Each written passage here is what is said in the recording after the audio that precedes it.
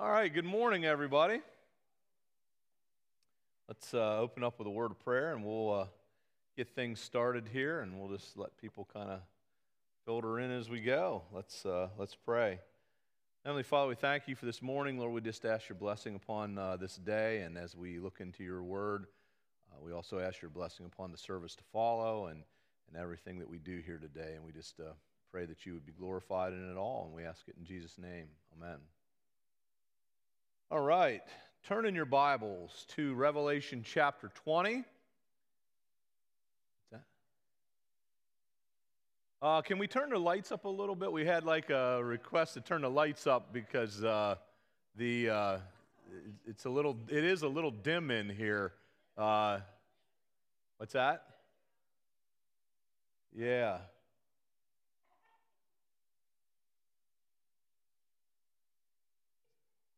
So yeah, if we can just brighten it up in here a little bit.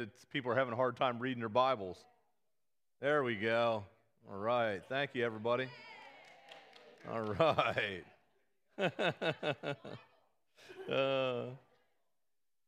All right. Turn in your Bibles to Revelation chapter 20, verses 4 through 6. And we're going to close out the discussion we were on last week. We didn't get the verses we didn't quite get the chance to finish. I'm going to read verses 4 through 6, and then we'll discuss them. And then when we're done with that, we're going to move into a look at what the Old Testament has to say about the millennial kingdom, about the kingdom of the Messiah. So let's read verses 4 through 6 of Revelation 20. I saw thrones in which were seated those who had been given authority to judge, and I saw the souls of those who had been beheaded because of their testimony about Jesus and because of the word of God. They had not worshipped the beast or its image and had not received its mark on their foreheads or on their hands. They came to life and reigned with Christ 1,000 years. The rest of the dead did not come to life until the 1,000 years were ended. This is the first resurrection.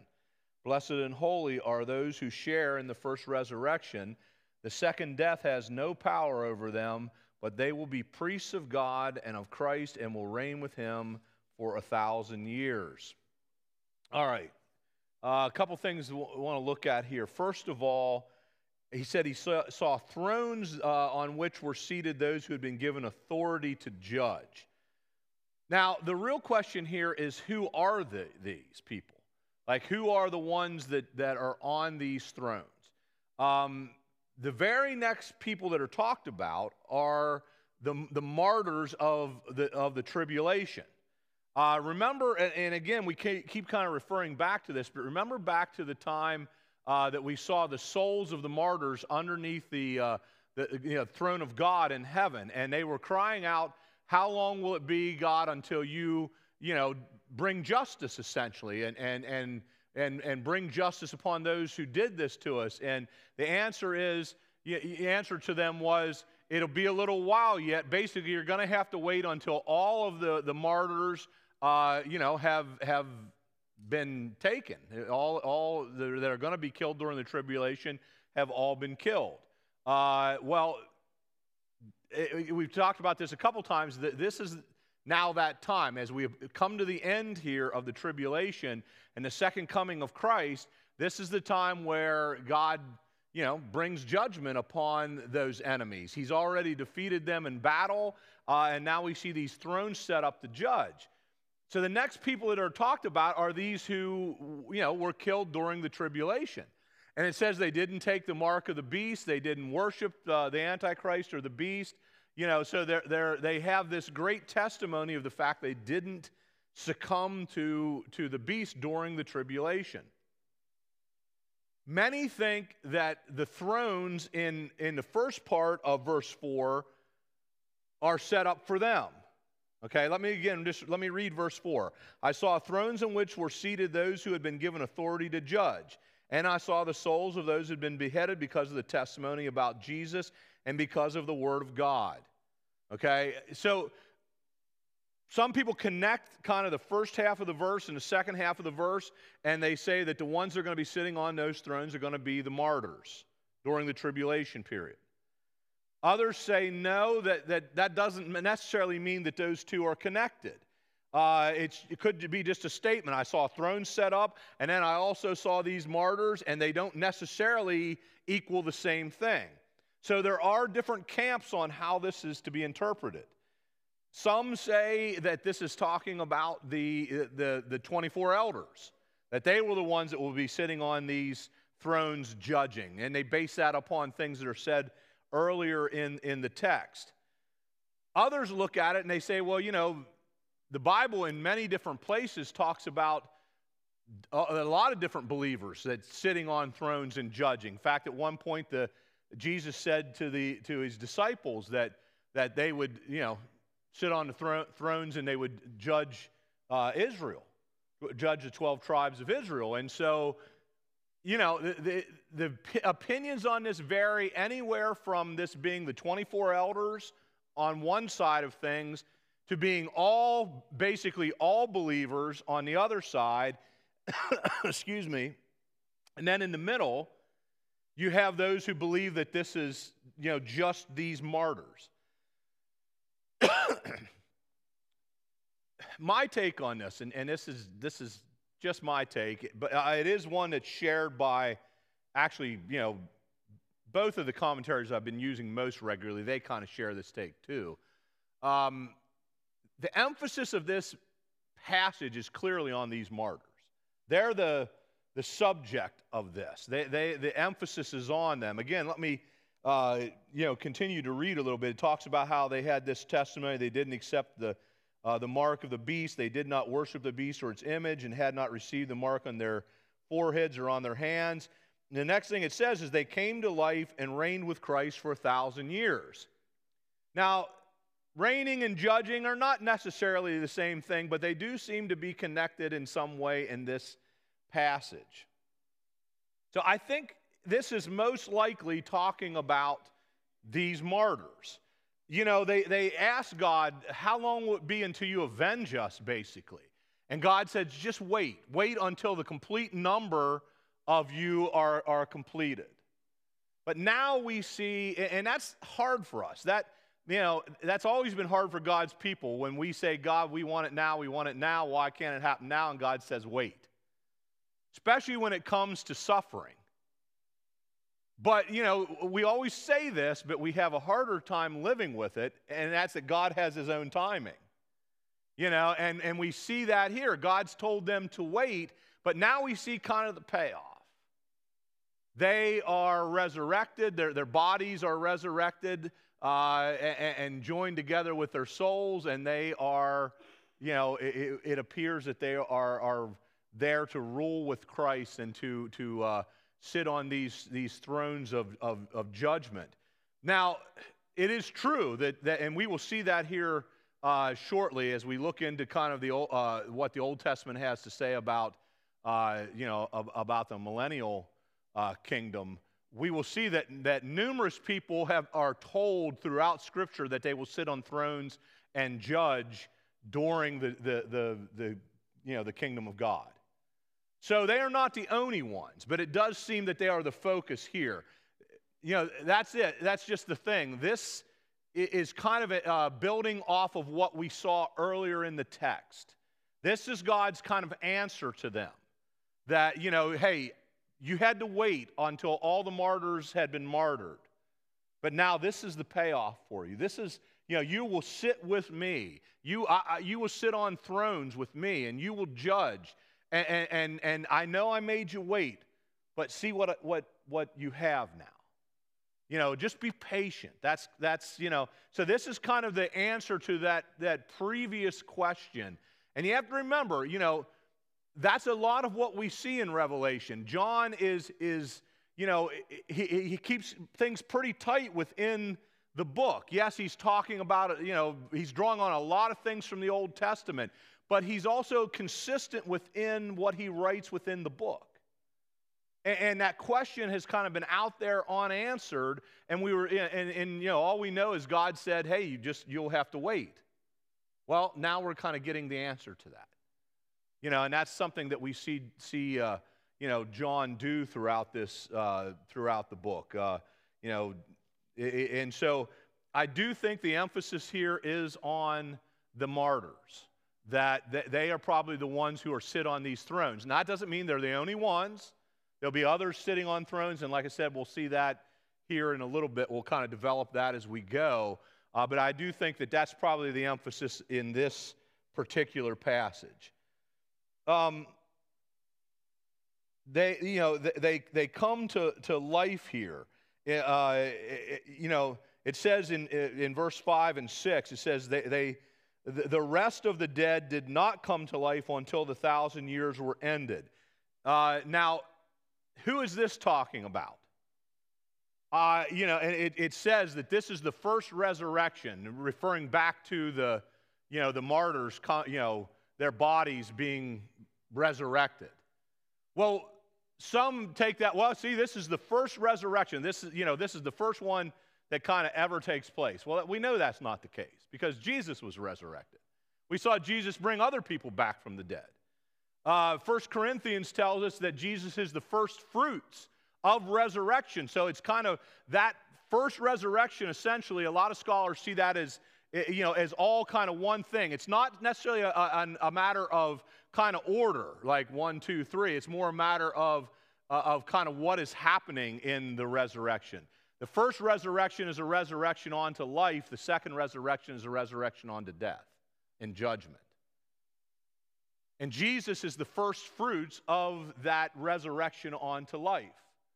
He is the one who, even the other ones that Jesus resurrected from the dead, they would die again later. Jesus brought Lazarus back from the dead, but, Lazarus would die again later on. Jesus, when he was resurrected from the dead, would never die again. And the Bible calls him the first fruits of that resurrection, of a resurrection onto life or onto eternal life.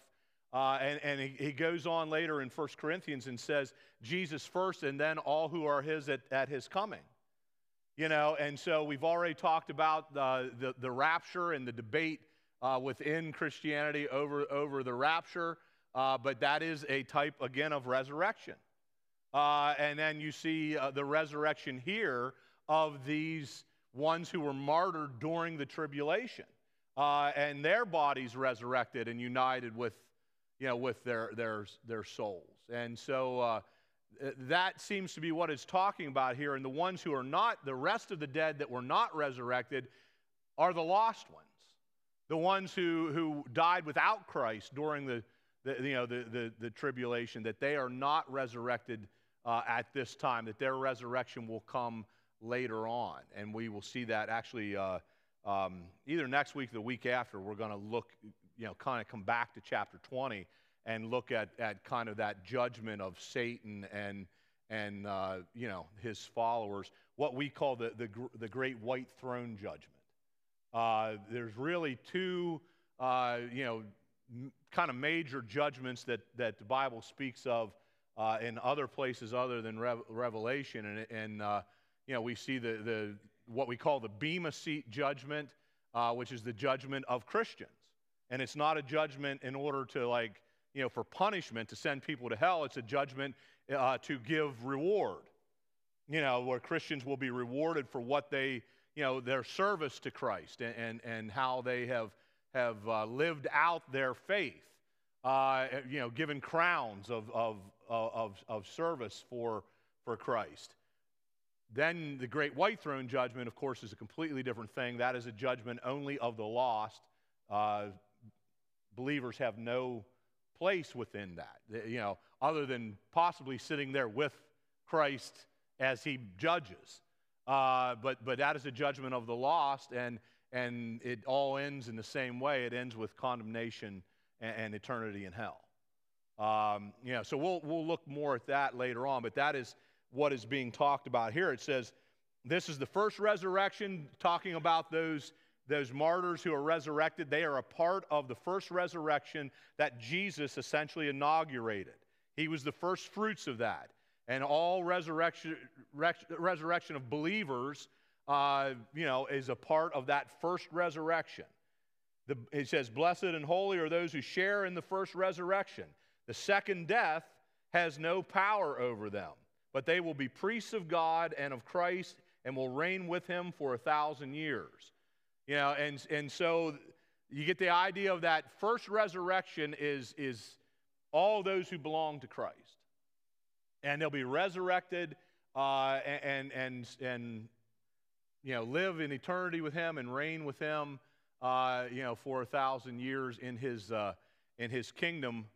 He talks about the second death. Second death has no power over them. Second death is you know, we all are, the Bible says it's appointed to man once to die, you know, and then comes the judgment. Now, even people who are raptured, you know, in a way, it's a type of death, because the Bible says you're translated, you're completely changed. You know, you essentially get a new body, and so you know, the first death is the normal death of our existence. Second death is essentially hell. It's eternity without Christ. You know, and so those who are part of the first resurrection, you know, second death has no power over them. They won't experience that. But all the ones who are part of essentially the second resurrection, and it's funny, it never actually uses the term second resurrection, even though it will talk later on about people being resurrected and being judged and, you know, in the end, cast into hell. You know, so that kind of second resurrection is a resurrection on to punishment and eternal damnation. You know, and so that's both the second death and essentially the second resurrection. Let me just kind of read a comment here to you from Dr. Patterson's commentary. It says, John remarks that the rest of the dead did not come to life until the 1,000 years were ended. Again, there has been debate over the precise group intended here. Almost certainly this is a reference to the unrighteous dead who, as one will momentarily observe, face a judgment at the conclusion of the millennial period. That seems to be the purpose of the statement that those who are alive and reigning with Christ for 1,000 years constitute the first resurrection. Since Christ is the first fruits of the resurrection, and then those are his at his coming, and these are now joined by the resurrected righteous dead from the tribulation period, the first resurrection is not emphasizing order, but life. In other words, the first resurrection is a resurrection to eternal life, while the second resurrection will be a resurrection to damnation. This is exactly what is found in the fifth beatitude. Blessed and holy are those who have part in the first resurrection. The negation of this would be that those who are a part of the second resurrection are neither blessed nor holy. But these who are a part of the first resurrection discover that the second death has no power over them. This again is not the case for those in the second resurrection or the resurrection to judgment. Their deaths become an agonizing realization of eternity. And I thought he said that well, summed that up well. You know, they are told here that they will be priests and they will reign with Christ for 1,000 years. I just want to read a couple comments here, and then we're going to take a look at what the Old Testament says about that reign. Okay, so let me just kind of, in closing out this section, read a couple comments from both Dr. Osborne and Dr. Patterson here about what they say about this.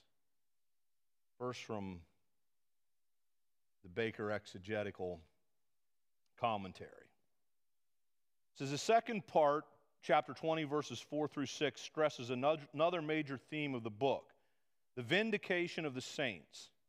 In Matthew 19:28, Jesus promised the disciples they would sit on 12 thrones judging the 12 tribes. In 1 Corinthians 6:2, Paul said the saints will judge the world. Then in Revelation 2:26, the saints will have authority over the nations. And in 3:21, they will sit with Christ on his throne. This prepares for Revelation 6:9 through 11, where the martyred saints are promised that at the proper time they would be vindicated. That vindication took place in stages, but it is finalized in Revelation 20, verses 4 through 6, where the saints sit on thrones and judge the nations for 1,000 years. In verses 5 and 6, the contrast between saint and sinner comes to the fore, and this has strong evangelistic potential. Every non-Christian must be aware that only believers will experience the first resurrection. For unbelievers, the only resurrection they will experience will be the one that leads to the second death, but that will have no power over the Christian. The believer will know only life, but the unbeliever will have only eternal death. Again, pretty succinctly stated. And then just kind of close out here what Dr. Patterson writes about this. For many who find the idea of a literal reign of Christ on the earth to be somewhat improbable, the objection is voiced that this is the only place in the Bible where the 1,000 years is mentioned. This affirmation is correct, but even without the express statement of a period of time, the Old Testament prophets abound with kingdom age expectations. There can be little doubt that the prophets themselves, and certainly those who read their prophecies, anticipated a literal fulfillment of those prophecies. This seems to be the intent of the question by the disciples addressed to Jesus after his resurrection, when they said, "Lord, are you at this time going to restore the kingdom to Israel?" That's in Acts 1:6. This is right before he goes back into heaven. So we see what their expectation was, that Christ was going to set up his kingdom. It says Jesus did not tell them that the question was irrelevant, but rather it was not for them to know the times or the seasons which made up the timetable of God. Rather, they were to be witnesses until that time came. I've always found Jesus' answer to them to be very telling. If there was not to be a literal kingdom, you couldn't get a better time to correct that. Hey, no, guys, the church is going to be the kingdom. You guys, go down here and you set up everything and that'll be taken care of. Jesus just says, no, it's not for you to know that the time when that's coming. Instead, I want you to be faithful. I want you to be on the lookout, and I want you to be faithful, and God will take care of when this stuff takes place. Okay? So it is an interesting answer that he gives to them, because he could have corrected it very easily at that point. Therefore, the 1,000 years stipulated there should be taken literally in an anticipated fulfillment, not only of what is promised here, but also what is promised extensively through most of the Old Testament prophets. Well, that's our segue. That's what we're going to, the rest of today and whatever we can get done, and possibly next week if we can't get it all done today, we're going to look at what the Old Testament prophets say about the kingdom of Christ. Okay? Yeah.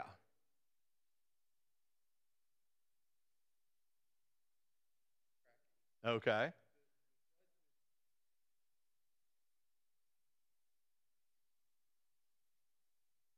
Well, you are kind of jumping ahead. Hold on. We'll discuss that more as we go on here, as we kind of look at what the Old Testament says about the millennial kingdom. Yeah. First thing that I want to kind of stress in what the Old Testament says about the millennial kingdom is that it is the kingdom of the Messiah. It is the kingdom of the Christ.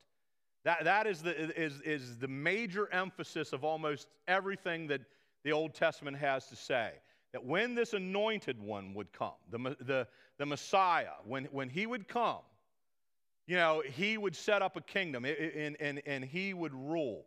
I want to look at we're going to look at an extensive amount of verses today in the Old Testament. So do some figure exercises, get yourself ready, because we're going to be doing a lot of turning pages here.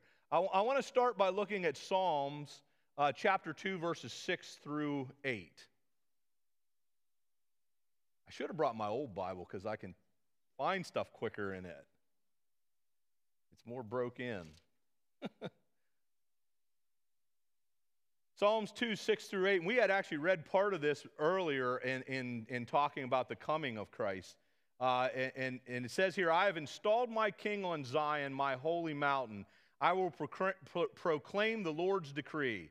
He said to me, you are my son. Today I've become your father. And remember, we talked about that. That didn't mean he only became his father in like a literal sense at that point. It's kind of like saying, this is your inauguration day. You're my son. Today you kind of take your throne. Here, I'm your dad. I'm giving you, your throne. He says, ask me and I will make the nations your inheritance, the ends of the earth your possession. So we see here, and then of course he goes on to talk about ruling them with a rod of iron, which is why we were talking about it earlier. But we see here that the Psalms start to anticipate the Messiah's reign. Talking about there's a day when God the Father will say to his son, son, this is the day. This is the day. Here's your throne. Ask and I'll give you the nations, okay? And you'll rule over them. And so we see that here, Messiah as the king. Turn over to Isaiah chapter 2, verses 2 through 3. And you might just want to put a marker in Isaiah today because we're going to spend a lot of time in Isaiah over the course of the day here. Isaiah has an awful lot to say about the kingdom of God. So Isaiah 2, verse 3.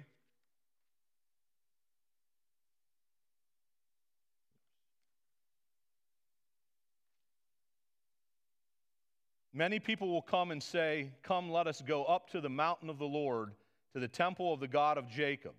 He will teach us his ways so that we may walk in his paths. The law will go out from Zion, the word of the Lord from Jerusalem. So again, here we see that the Messiah, the anointed one, will have his kingdom. But we also learn something more here. We learn that the capital of this kingdom is Jerusalem. So not only will the kingdom be Christ's kingdom, but the center of it will be Jerusalem, will be God's holy city. That will be a place, and we'll see that. That's a theme we're going to see repeated often in what we look at as people coming to Jerusalem, to the Messiah and to his kingdom, and his city being at the center of all that. We also see that connection between the Christ and the Davidic covenant and being part of the line of David.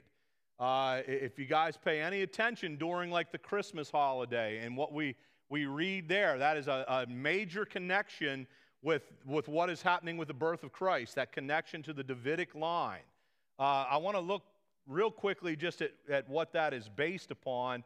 2 Samuel in chapter 7. And actually there's several passages. There's one in Chronicles too we could look at, but this one passage will suffice us for today. 2 Samuel 7, we're going to start with the second half of verse 11 and read through verse 16. 2 Samuel 7. I heard somebody ask. It says, I will also give rest from all your enemies. The Lord declares to you that the Lord himself will establish a house for you. Now, he's speaking here to David, by the way, and David wanted to build God a house. He wanted to build a temple. And God said, no, you're not building my house. Your hands are too bloody. I'll have your son build my house. But you know what I'm going to do for you, David? I'm going to build you a house. I'm going to build you a dynasty, essentially. So that's what we kind of see happening here, the Lord speaking to David. The Lord declares to you that the Lord himself will establish a house for you. When your days are over and you rest with your ancestors, I will raise up your offspring to succeed you, your own flesh and blood, and I will establish his kingdom. Speaking here of Solomon. Solomon would be the one who would take over that next kind of step from David. He is the one who will build a house for my name, and I will establish the throne of his kingdom forever.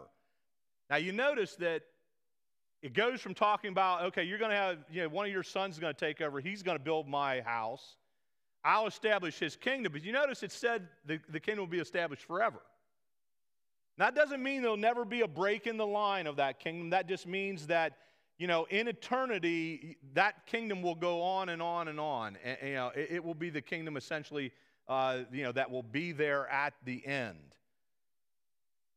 So I'll establish your kingdom forever. I will be his father, and he will be my son. When he does wrong, I will punish him with a rod wielded by men, with floggings inflicted by human hands.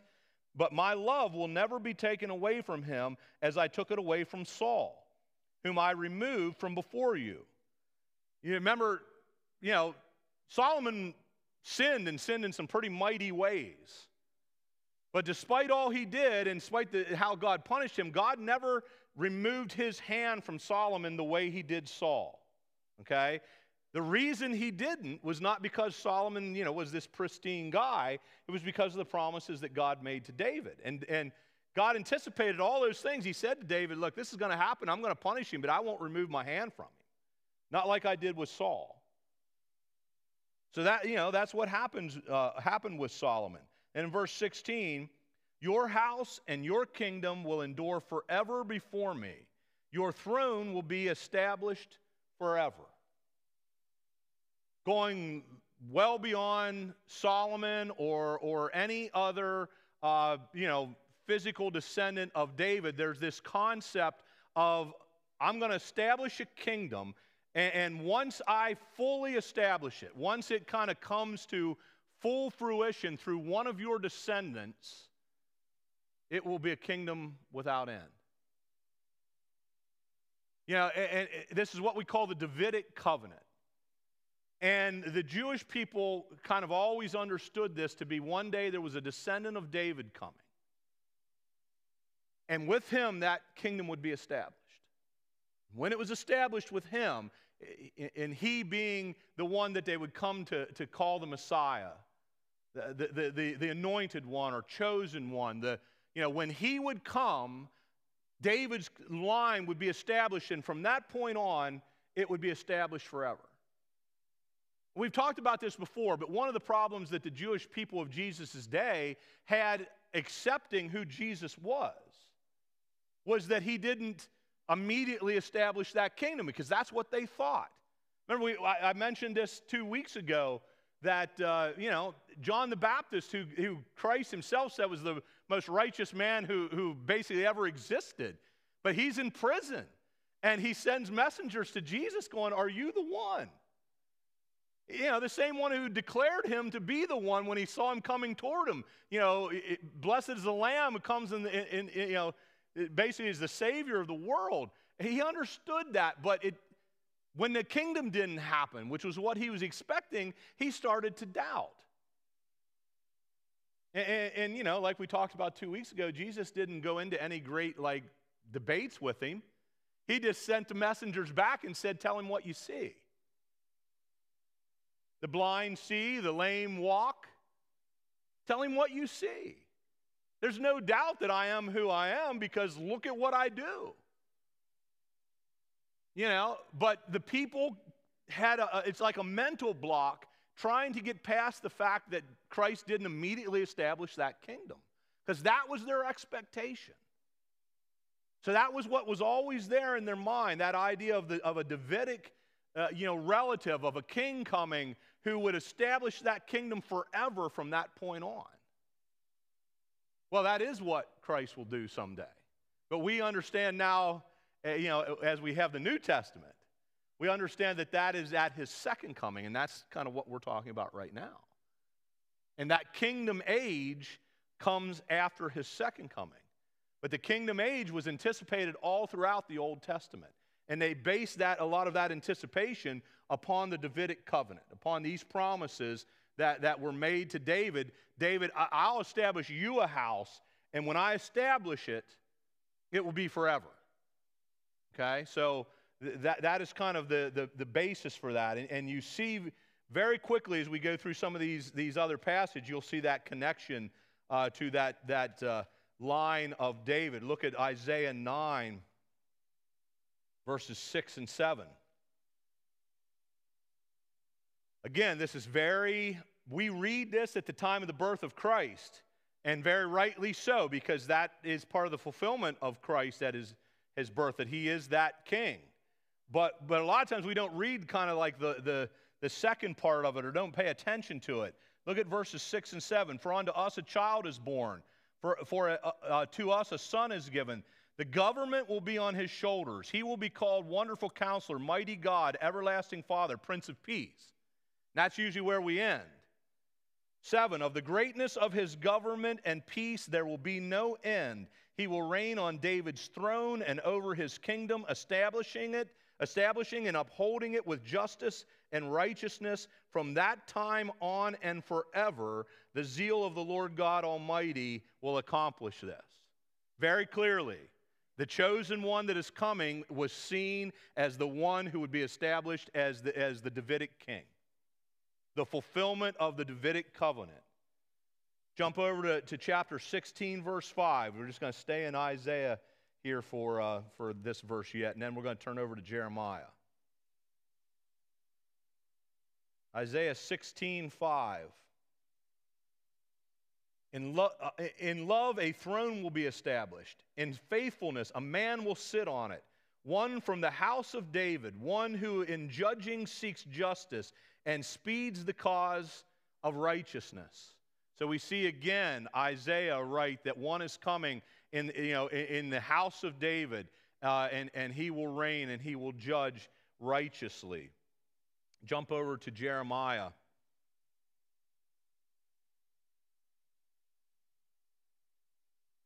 Start at chapter 23 and look at verses 5 and 6 of Jeremiah 23.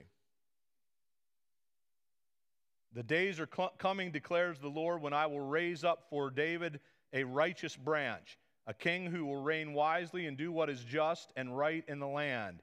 In his days Judah will be saved, and Israel will live in safety. This is the name by which he will be called, the Lord our righteousness Savior. Look over at chapter 33 of Jeremiah.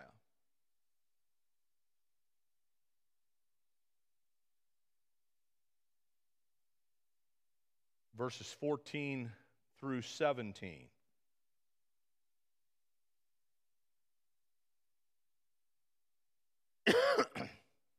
The days are coming, declares the Lord, when I will fulfill the good promise I made to the people of Israel and Judah. In those days and at that time I will make a righteous branch sprout from David's line. He will do what is just and right in the land. In those days Judah will be saved and Jerusalem will live in safety.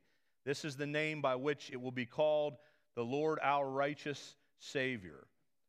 For this is what the Lord says, David will never fail to have a man to sit on the throne of Israel, not with the Levitical priests ever, nor will the Levitical priests ever fail to have a man to stand before me continually, to offer burnt offerings, to burn grain sacrifices, and to present sacrifices. It's interesting. We see a connection here to the Davidic covenant and this descendant of David, the Messiah, as the ruler, but we also see it speak kind of as priest also, which is interesting because that's something that the New Testament develops later on also. So, we don't really need to go any further with that. Just basically wanted to establish the fact that this is a kind of continual view in the Old Testament, and we see it particularly in Isaiah and Jeremiah. I do want to read one more verse in regards to this, in regards to the Messiah being the one who will be the ruler of this kingdom. We're going to turn to the New Testament for this one. I want you to turn to Luke chapter 1, to the birth narrative of Christ, story of his birth, but I want you to see what is told to Mary. I want us to look at verses 30 through 33 of Luke chapter 1. This is what the angel says to Mary. But the angel said to her, "Do not be afraid, Mary. You have found favor with God. You will conceive and give birth to a son, and you are to call him Jesus. He will be great and will be called the Son of the Most High. The Lord God will give him the throne of his father David, and he will reign over Jacob's descendants forever. His kingdom will never end." See, again, because our focus is not necessarily on this when we read these sections, oftentimes we kind of miss that Mary is told by the angel before Christ is ever born. She's told, don't be afraid, because guess what? You are going to have the Messiah. The child that you are going to have is going to be the one who will sit on David's throne. You know, he will fulfill the Davidic covenant. So Jesus is clearly at the center of this kingdom. It is the kingdom of Christ, the kingdom of the Messiah. And that's really all Christ is. Christ is the kind of the Greek version of Messiah, the anointed one. Okay? So, you know, this is the kingdom of the Messiah. Now, let's look at some of the things it says about the nature of his reign. What will it be like? We saw some things, obviously, in the earlier verses, but let's kind of pick up a few more things here of what the reign of the Messiah will be like. Turn over to Psalms chapter 72. We'll begin there. This is a lengthy section, but I would like to read this entire section. I'm going to read not the entire psalm, because verse 20 basically says this concludes the prayers of David, the son of Jesse. So that doesn't, you know, it's kind of a conclusion. But I want to read verses 1 through 19 of this psalm, because I think this is a pretty amazing, you know, statement. Endow the king with your justice, O God, the royal son with your righteousness. May he judge your people in righteousness, your afflicted ones with justice. May the mountains bring prosperity to the people, the hills the fruit of righteousness. May he defend the afflicted among the people and save the children of the needy. May he crush the oppressor. May he endure as long as the sun, as long as the moon, through all generations. May he be like rain falling on a mown field, like showers watering the earth. In his days may the righteous flourish, and prosperity abound till the moon is no more. May he rule from sea to sea and from the river to the ends of the earth. May the desert tribes bow before him and his enemies lick the dust. May the kings of Tarshish and the distant shores bring tribute to him. May the kings of Sheba and Seba present him gifts. May all kings bow down to him and all nations serve him. For he will deliver the needy who cry out, the afflicted who have no one to help. He will take pity on the weak and the needy and save the needy from death. He will rescue them from oppression and violence, for precious is their blood in his sight. Long may he live. May gold from Sheba be given him. May people ever pray for him and bless him all day long. May grain abound throughout the land. On the tops of the hills may it sway. May the crops flourish like Lebanon and thrive like the grass of the field. May his name endure forever. May it continue as long as the sun. Then all nations will be blessed through him, and they will call him blessed. Blessed be the Lord God, the God of Israel, who alone does marvelous deeds. Praise be to his glorious name forever. May the whole earth be filled with his glory. Amen and amen. Essentially, in many ways, this was a wish for the kings of Israel. This is how God wanted the kings to rule. But we know that was never fulfilled by any of the kings, even the best. Could never fulfill that. But there was a fulfillment looked for by the Jewish people one day when a king would come and fulfill all the beauty of that passage, all the gorgeous poetry of that passage. A king one day will fulfill those things. And it will be the Messiah when he reigns.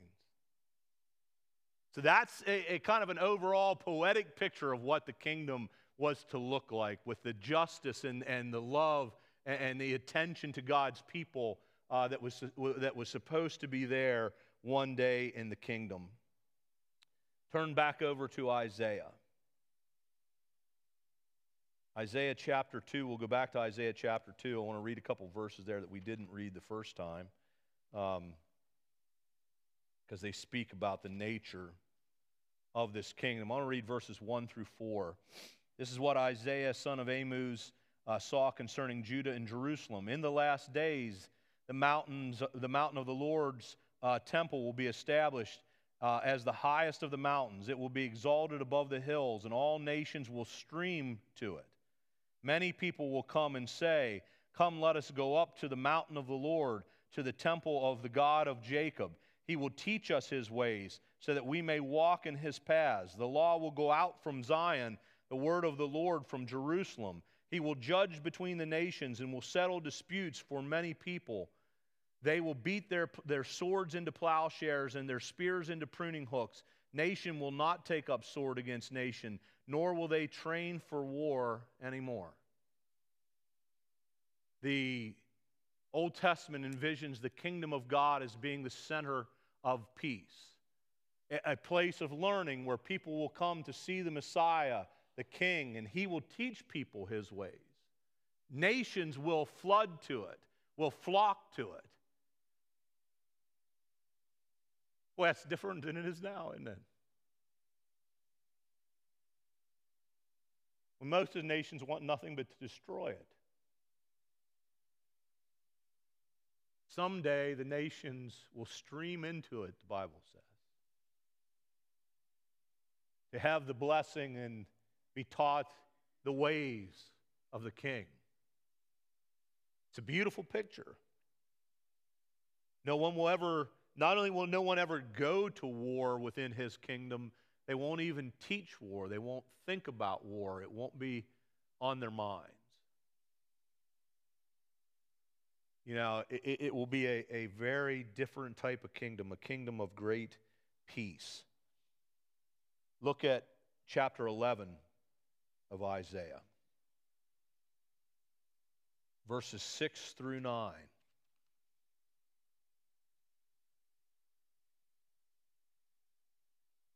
"The wolf will live with the lamb. The leopard will lie down with the goat. The calf and the lion and the yearling together, and a little child will lead them. The cow will feed with the bear. Their young will lie down together, and the lion will eat straw like an ox. The infant will play near the cobra's den, and the young child will put his hand into the viper's nest. They will neither harm nor destroy on my holy mountain, for the earth will be filled with the knowledge of the Lord as the waters cover the sea." Pretty amazing, isn't it? I almost brought a video in today to show with this.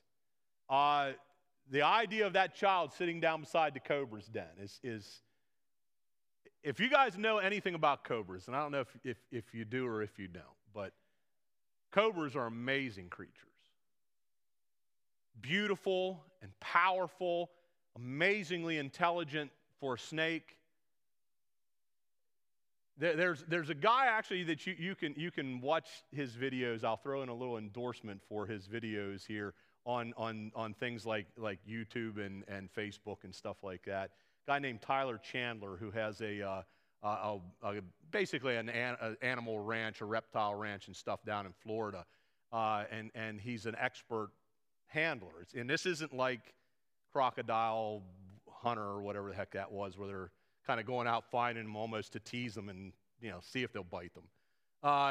This is a guy that handles them like when he's cleaning their cages and stuff, and other than that, he doesn't play with them and everything.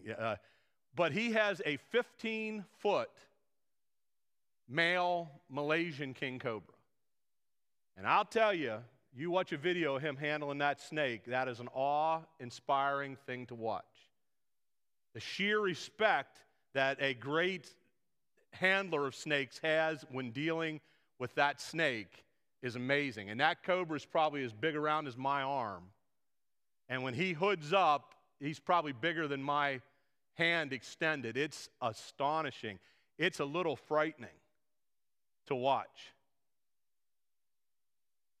And they are a fearsome creature. And in this Messiah's kingdom, a child will sit down beside a cobra's den and have no fear. I can't think of too many things after having watched some of those videos, I can't think of too many things that would inspire a sense of peace and awe like a child sitting down beside a great big king cobra. That's amazing. What a picture.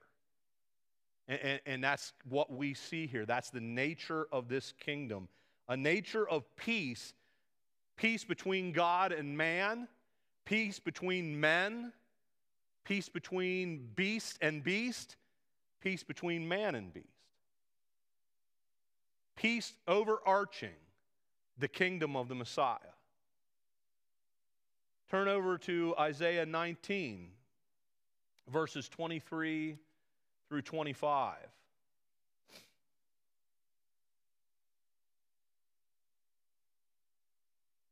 In that day there will be a highway from Egypt to Assyria. The Assyrians will go to Egypt, and the Egyptians to Assyria. And the Egyptians and the Assyrians will worship together. In that day Israel will be the third along with Egypt and Assyria, a blessing on the earth. The Lord Almighty will bless them, saying, "Blessed to be Egypt my people, Assyria my handiwork, and Israel my inheritance." Boy, you talk about a change. The Egyptians and the Assyrians were constant plagues upon Israel during their time. And now the peoples there basically hate Israel. And they were the two of the great kingdoms on two sides of where Israel is at. Essentially, it's kind of a picture of Israel surrounded between the two. But he says that in this kingdom, in the millennial kingdom, there's actually going to be a highway that's going to run from one to the other, which means it's going through Israel. And they're going to pass through to get to one another, and together they're going to come to Israel and they're going to worship God together. It don't get a lot better than that. And God is going to look at them and He's going to say, "They are my people also." Pretty amazing. Pretty amazing. Isaiah 35.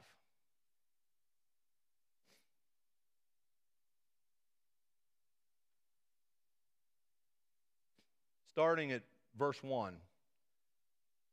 The desert and the parched land will be glad. The wilderness will rejoice and blossom like the crocus. It will burst into bloom. It will rejoice greatly and shout for joy.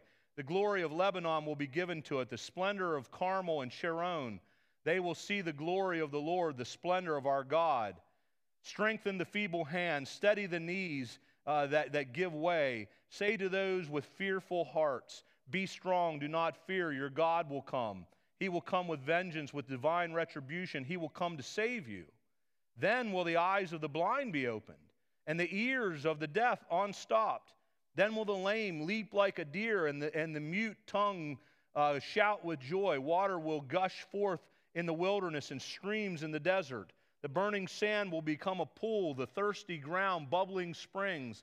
In the haunts where jackals once lay, grass and reeds and papyrus will grow. And a highway will be there. It will be called the way of holiness. It will be for those who walk on that way. The unclean will not journey on it. Wicked fools will not go about on it. No lion will be there, nor any ravenous beast. They will not be found there, but only the redeemed will walk there. Again, God's going to turn a desert into another Eden. You know, one of the themes that we see throughout the Bible is how man took Eden and lost Eden, and God had to kick him out of it. And you see that theme repeated throughout the rest of especially of the prophets, speaking about God kind of taking Edenic type of things and people losing Eden. But they also go the converse, that one day God is going to bring back an Edenic state. And that's what the kingdom of God is seen as. He's going to take the desert and turn it into a new Eden. He's going to take our pains and make them go away. I don't know about you. That sounds pretty good. You know, it's funny, as I've gotten older, we talk a lot about how, man, it really stinks getting old. If you haven't gotten there yet, just hang on. It'll get you shortly. It does. You know, it's tough growing old. As they say, age is not for the faint of heart. A group of us went and shot sporting clays yesterday for the benefit the Capital Area Pregnancy Center. Ask any one of us, like, how we're feeling this morning, like what the shoulders feel like and things like that. Yeah, you can feel those pains. You got to see Rodney. He looked like he got beat up. Hey, God says one day he's going to change all that. That's not going to happen in his kingdom. Man, that sounds pretty good for me. He sold me right on that. Isaiah 62. Like I said, Isaiah has a lot to say about this.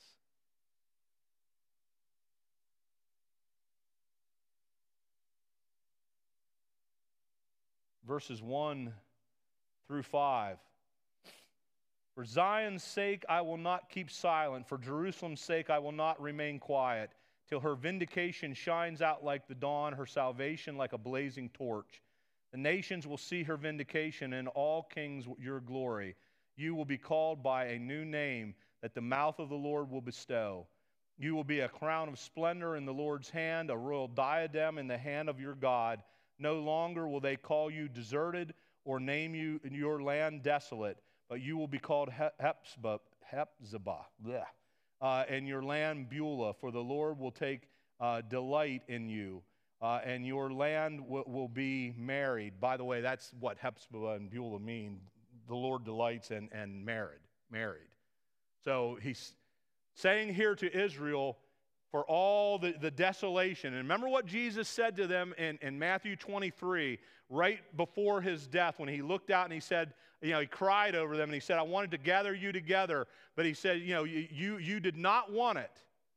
You rejected it, essentially. He says, and now you are left desolate. You are left desolate. You are left without the blessings that could have been yours. Well, the Old Testament prophets foresaw that. And here Isaiah says that they will no longer call you deserted or name your land desolate. You will be called Hephzibah, delight, and your land Beulah, married. As a young man marries a young woman, so will your builder marry you. As a bridegroom rejoices over his bride, so will your God rejoice over you. The kingdom of God will be a fulfillment of all those promises that God made to Israel, and it will be essentially a bringing back to life of Israel. I want to turn to Ezekiel. Oh, man. I shouldn't have looked at the clock. I want to turn to Ezekiel. Back when we studied the Gog and Magog passage, I said, if we had time, we may go look at the dry bones passage. I want to close today just briefly talking about that, just part of that, the dry bones passages, because that's the very thing that Isaiah was talking about there in chapter 62 of Isaiah. Ezekiel 37, I want to read verses 1 through 14. And this is that prophecy of Israel coming back to life. Coming back to life in righteousness. The hand of the Lord was upon me. This is Ezekiel saying this. The hand of the Lord was upon me, and he brought me out by the Spirit of the Lord to set me in the middle of a valley. It was full of bones. He led me back and forth among them, and I saw a great many bones on the floor of the valley, bones that were very dry. He asked me, Son of man, can these bones live? I said, Sovereign Lord, you alone know. Then he said to me, prophesy to these bones, and say to them, dry bones, hear the word of the Lord. This is what the sovereign Lord says to these bones. I will make breath enter you, and you will come to life, and I will attach tendons to you, and make flesh come upon you, and cover you with skin. I will put breath in you, and you will come to life. Then you will know that I am the Lord. So I prophesied as I was commanded, and as I prophesied, there was a noise, a rattling sound, and the bones came together, bone to bone. I looked, and tendons and flesh appeared on them, and skin covered them, but there was no breath in them. Then he said to me, prophesy to the breath. Prophesy, Son of man, and say to it, this is what the sovereign Lord says. Come, breath, from the four winds, and breathe into these slain, that they may live.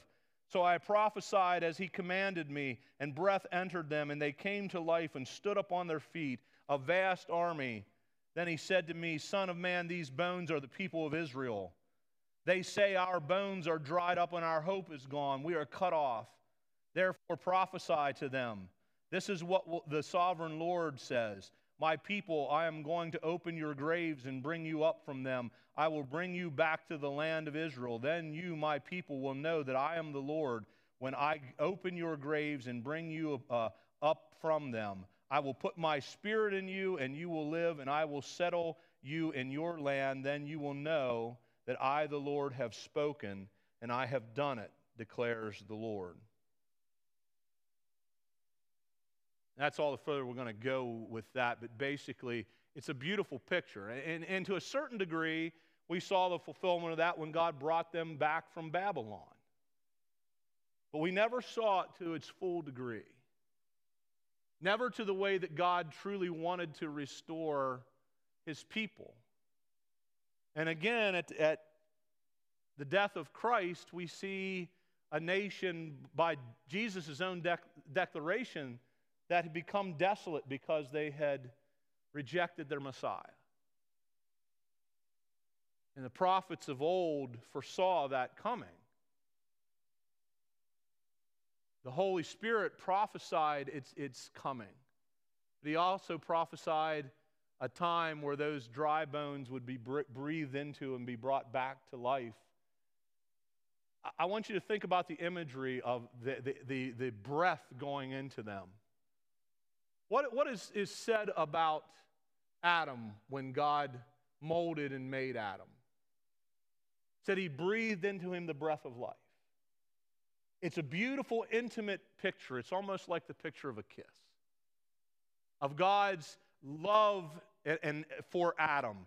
Most of the world at the time that God gave that prophecy to Moses, the people around Israel, the Egyptians, the Canaanites, where they were going to, they had all these vastly different views of how the world had come into existence, and all the gods and the fights and everything that had gone on between them in order to create the world. And man meant very little to them. Man was nothing more than fodder for their wars or slaves to bring the gods of the things they needed. But in the midst of that picture, God gave Moses that story of the creation.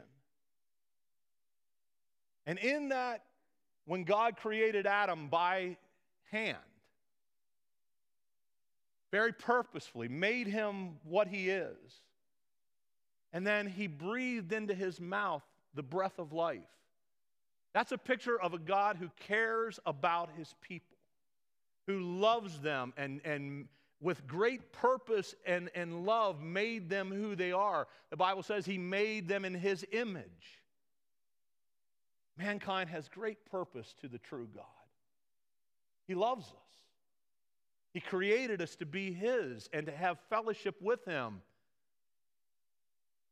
And he loves Israel. And just like he said when he made Adam come to life, he says one day he will breathe breath into Israel again and cause it to come back to life. It's a beautiful picture. It's a picture that was anticipated by the Old Testament prophets.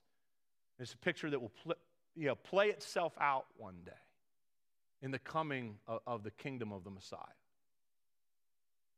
Next week we will finish with this. We'll talk about people reigning with Christ, which we'll get to Tim's question.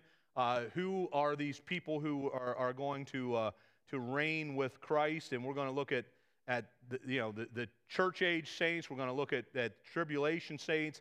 Old Testament and David. We'll look at the apostles. What's the Bible say about these people reigning with Christ? We're going to look at kind of the land covenant. We'll look at the millennial temple. We'll look at, is there a 75-day interval between the end of the events of the tribulation and the beginning of the beginning of the millennial kingdom? This will hopefully answer Doreen's question about when does this actually begin. We're going to look at all that stuff next week, okay? So, read a bunch of stuff. I can't tell you read one passage because it's all over the place. So do some homework. Do some reading this week, especially in places like Isaiah and Ezekiel and Jeremiah and Daniel. So you got a big assignment this week. All you got to do is read Isaiah, Jeremiah, Ezekiel, and Daniel this week. You can handle it. You can handle it, okay? And we'll look at these passages then next week. Let's close in a word of prayer. Heavenly Father, I just am so thankful to you as I just think about this kingdom, as we anticipate your Son on the throne. The peace and the prosperity and the beauty, the holiness, the justice of his reign. It is something, Father, that we do long for. We look forward to that day. It will be a beautiful, beautiful time. And I thank you that we will have a place in it, that we will be at your side in the midst of it all. So, Father, we glorify you. We lift you up. We praise you for all that you do, all that you have done, all that you will do. Father, we just pray that you would help us right now in our lives. Help us to live for you. Forgive us of our sins, Father, for they are many. Forgive us of our sins and lift us up and make us more and more like your Son. We ask this in the name of Christ. Amen.